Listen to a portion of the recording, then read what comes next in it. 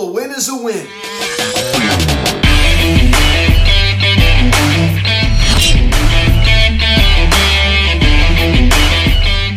Yo, what is going on, everybody? Welcome to Phillies Hats Media and Cheery Cap in last night's game between the Phillies and the Cincinnati Reds as the Phillies defeat the Reds by a final score of 4-3 as they take the first game of this three-game series. Noah Syndergaard going 7 strong innings, probably the best start we've seen out of him in a Phillies uniform. Now, guys, before getting into this video, please subscribe if you haven't done yet. Please engage with please like this video, comment on this video, share this video, and let's get into this. I apologize if my voice is not 100%. Of course, I have been dealing with some allergies the past few days, so I apologize. But Noah Syndergaard, 7 strong innings, allowing 3, and fortunately last night he did kind of struggle at the early part of the ball game. We've seen in his first 3 starts as a Phil, and then he settled in. By far the best start he's had in the Phillies uniform thus far, but despite the win last night, this Phillies team continues to struggle hitting with runners in scoring position. We still, we're not doing a very good job with that. I'm tired of seeing Nick Castellanos chase sliders on the outside part of the plate, and guess what? They're just going to keep throwing that pitch until he can learn how to hit it, right? I mean, he just keeps trying to pull the ball. Instead of just taking it out the right field, you can see he's like spinning out, which means he's trying to pull the ball to left field. So he's just not executing well at the plate. He doesn't have a good plate approach. He did get a pretty nice ovation in Cincinnati last night. So actually, step and clap for him. I was a little bit surprised by that. So, of course, he did opt out of that contract to sign a 5-year, $100 million contract with the Phillies. He's just a singles hitter. I can't believe paying this guy $20 million a year to just hit singles. It's just ridiculous. The scoring summary here in the bottom of the second inning. Michael Prasmarisky singles on a line drive to center field. Albert Amora Jr. and Matt Reynolds come around to score. As it's now 2-0 Reds. So at this point in the ball game, I was a little bit frustrated. I'm thinking, listen, I really do like Noah Syndergaard, but I'm tired of this, right? Every time earlier in the ball game, he seems to really struggle. I did have a feeling that he would settle down and be more effective. But I was a little bit annoyed at this point. Right? We're coming off of a really tough series loss to the Mets, and yes, I understand it was a hard-fought series, but we really needed a win last night. Thankfully, we got it, but it didn't start off too good, that's for sure. Didn't pick it up here in the top of the third inning. He actually did something. You don't really see it too often. Nick Castellanos singles on a sharp ground ball to left field that sneaks in. Al Bohm comes around to score. As the Phillies come to the board now, 2-1 ball game. So welcome back to Cincinnati. Nick Castellanos batting against his former squad. As I said, he did get a pretty nice ovation at Great American Ballpark. Going into last night's game, he had homered at Great American Ballpark 4 consecutive games.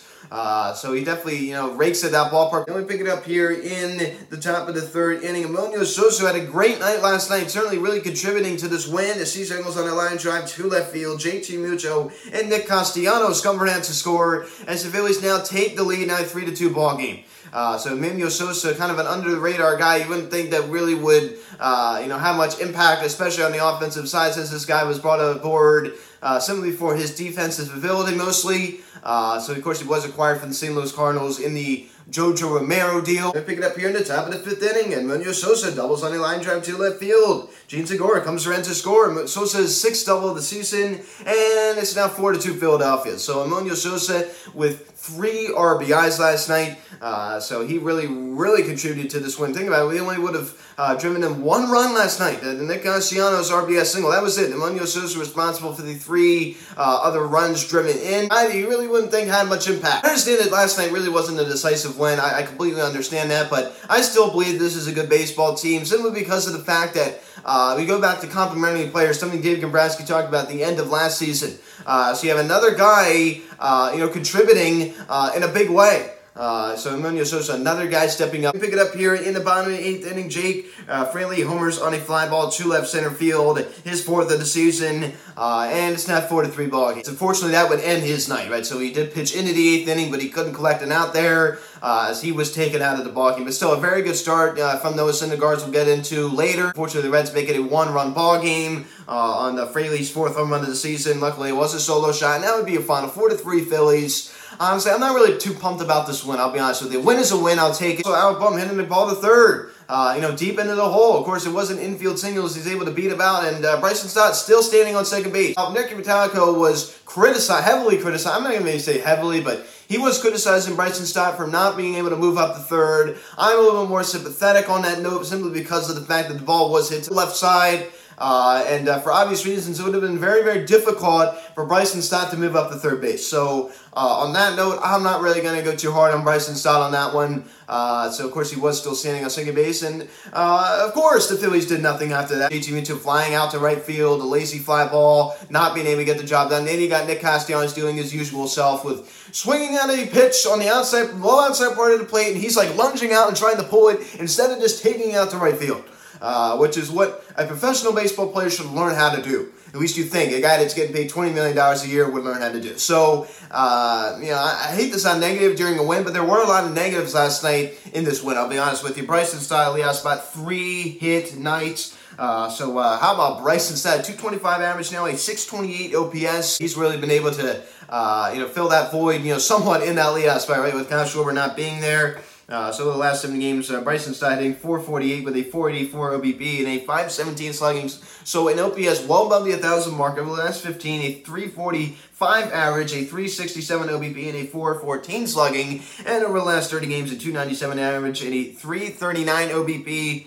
And a .450 slugging percentage. So an OPS, near 100. Rhys Hoskins, 1 knock last night at a 2-hole, also drawing a walk. On-base machine, Rhys Hoskins does it again. And Alec Bohm, 1 knock last night as well. And also scoring one of the Phillies' 4 runs, also striking out twice. Of course, he was able to collect that infield single. But he's definitely not been as hot of late. I mean, I understand he's still been in the baseball a little bit, but a lot of just one-hit games, right? 7 average over the last week, a .237 average over the last 15 games, so basically the last 2 weeks, and his OPS barely just sits above 500 over the last 2 weeks. So no question, Alec Bohm has definitely cooled off, but his glove certainly hasn't. And Jay Temu took 2 knocks last night as well, also drawing a walk. He definitely had a productive night last night, despite going hitless in the Mets series. He went hitless in the Mets series. He was absolutely terrible, but he really did do a good job last night, getting on base 3 times. And Nick Castellanos, only 1 knock was the RBI single in the top of the 2nd inning. So he left 6 runners on base last night. 6. Gene Segura, 1 knock last night as well, also drawing a walk. And Emmanuel Sosa, your Phillies has to immediate player of the game. 2 knocks last night, the single and RBI double, and 3 RBIs last night. So he certainly stepped up and did his job very, very well. Got to start at third as Alec Bohm DH last night. So it was nice to see Alec Bohm get the day off in the field. But it's weird to be saying that because he's really just turned his defense around so much. But it's always nice to have a guy get a day off from being out in the field and standing out there. And Brandon Marsh, 1 knock last night out in center. And Matt Vierling continues to struggle. Another hitless performance. I mean, coming off of a game where he struck out 4 times in Sunday in New York. So the Phillies collect 12 hits last night. 12. And we out hit the Reds by 3. I just never seen the team struggle so much when there's runners on base. And Noah Syndergaard, 7 innings, 8 hits, 3 runs, all 3 earned, no walks, and 6 strikeouts, a .395 ERA. He gets the win now, 7-8 on the year. As I said before, it was his best start in Phillies uniform, and he really was able to use that curveball well. That was like his put-away pitch last night, and it was very effective. As I talked about before, he doesn't rely on the fastball as much as he used to since he's lost about 4 miles an hour on that fastball since having Tommy John surgery. So he's kind of had to reinvent himself as a pitcher, and I give guys a lot of credit for that. As I talked about, everybody reacts to Tommy John differently, right? With Zach Lear, it didn't really affect him too much.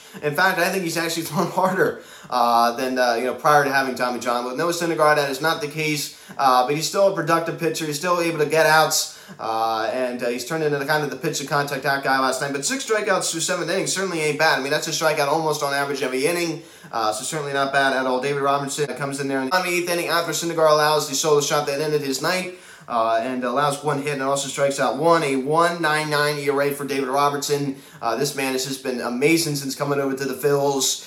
Seems like the luck has kind of changed. It seems like any reliever the Phillies acquired was just terrible once arriving. You go take a look at Ian Kennedy last year. You go take a look at 2020 with David Phelps, Heath Hembree, and Brandon Workman. I mean, guys who just were absolute train wrecks, but so far so good with David Robertson, and he was just amazing for the Cubs, and so far the same success has flowed over to his time with the Phils, and Sandy Dominguez comes in and gets the save, his 9th of the season, a 1-2-3, bottom of 9th inning, striking out 1, so a 1.45 ERA for Dominguez. So this bullpen was great in the Mets series, it was good last night. So this bullpen continues to be reliable, and it's really helping us win games. You're not really hearing too much about this bullpen, and granted, I understand I have a tendency to be negative, and I completely get that. But one thing you're not really hearing too much from the Phillies media and from the fans is how good this bullpen has been. It has truly been incredible. It has truly been incredible. It's been so reliable. It's just been so good. I understand that we did get a little bit of some bad news, right, with Corey Knebel going on the 15-day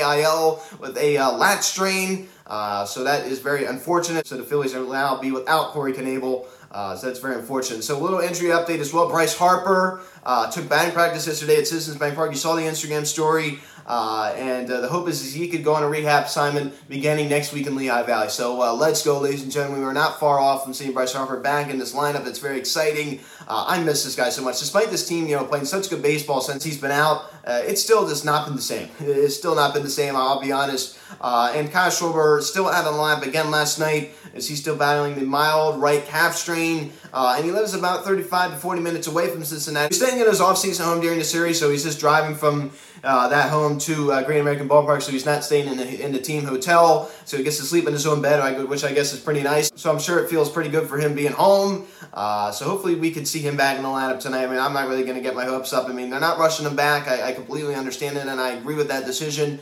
Especially going against his Reds team. But honestly, last night wasn't the most exciting one in the world, I'll be honest with you. But you know what? A win is a win. I'm not going to complain. The Mets get blown out by the Atlanta Braves 13-1. That was just insane. So I'm not even thinking about the division right now. I mean, I don't really care too much about that. I'm worried about us. I'm worried about what we're trying to do. And the Braves are ahead of us in the wild card. The Nationals defeat the Cubs 5-4. The Yankees lose 4-0 to the Rays. This Yankees team has just looked horrible.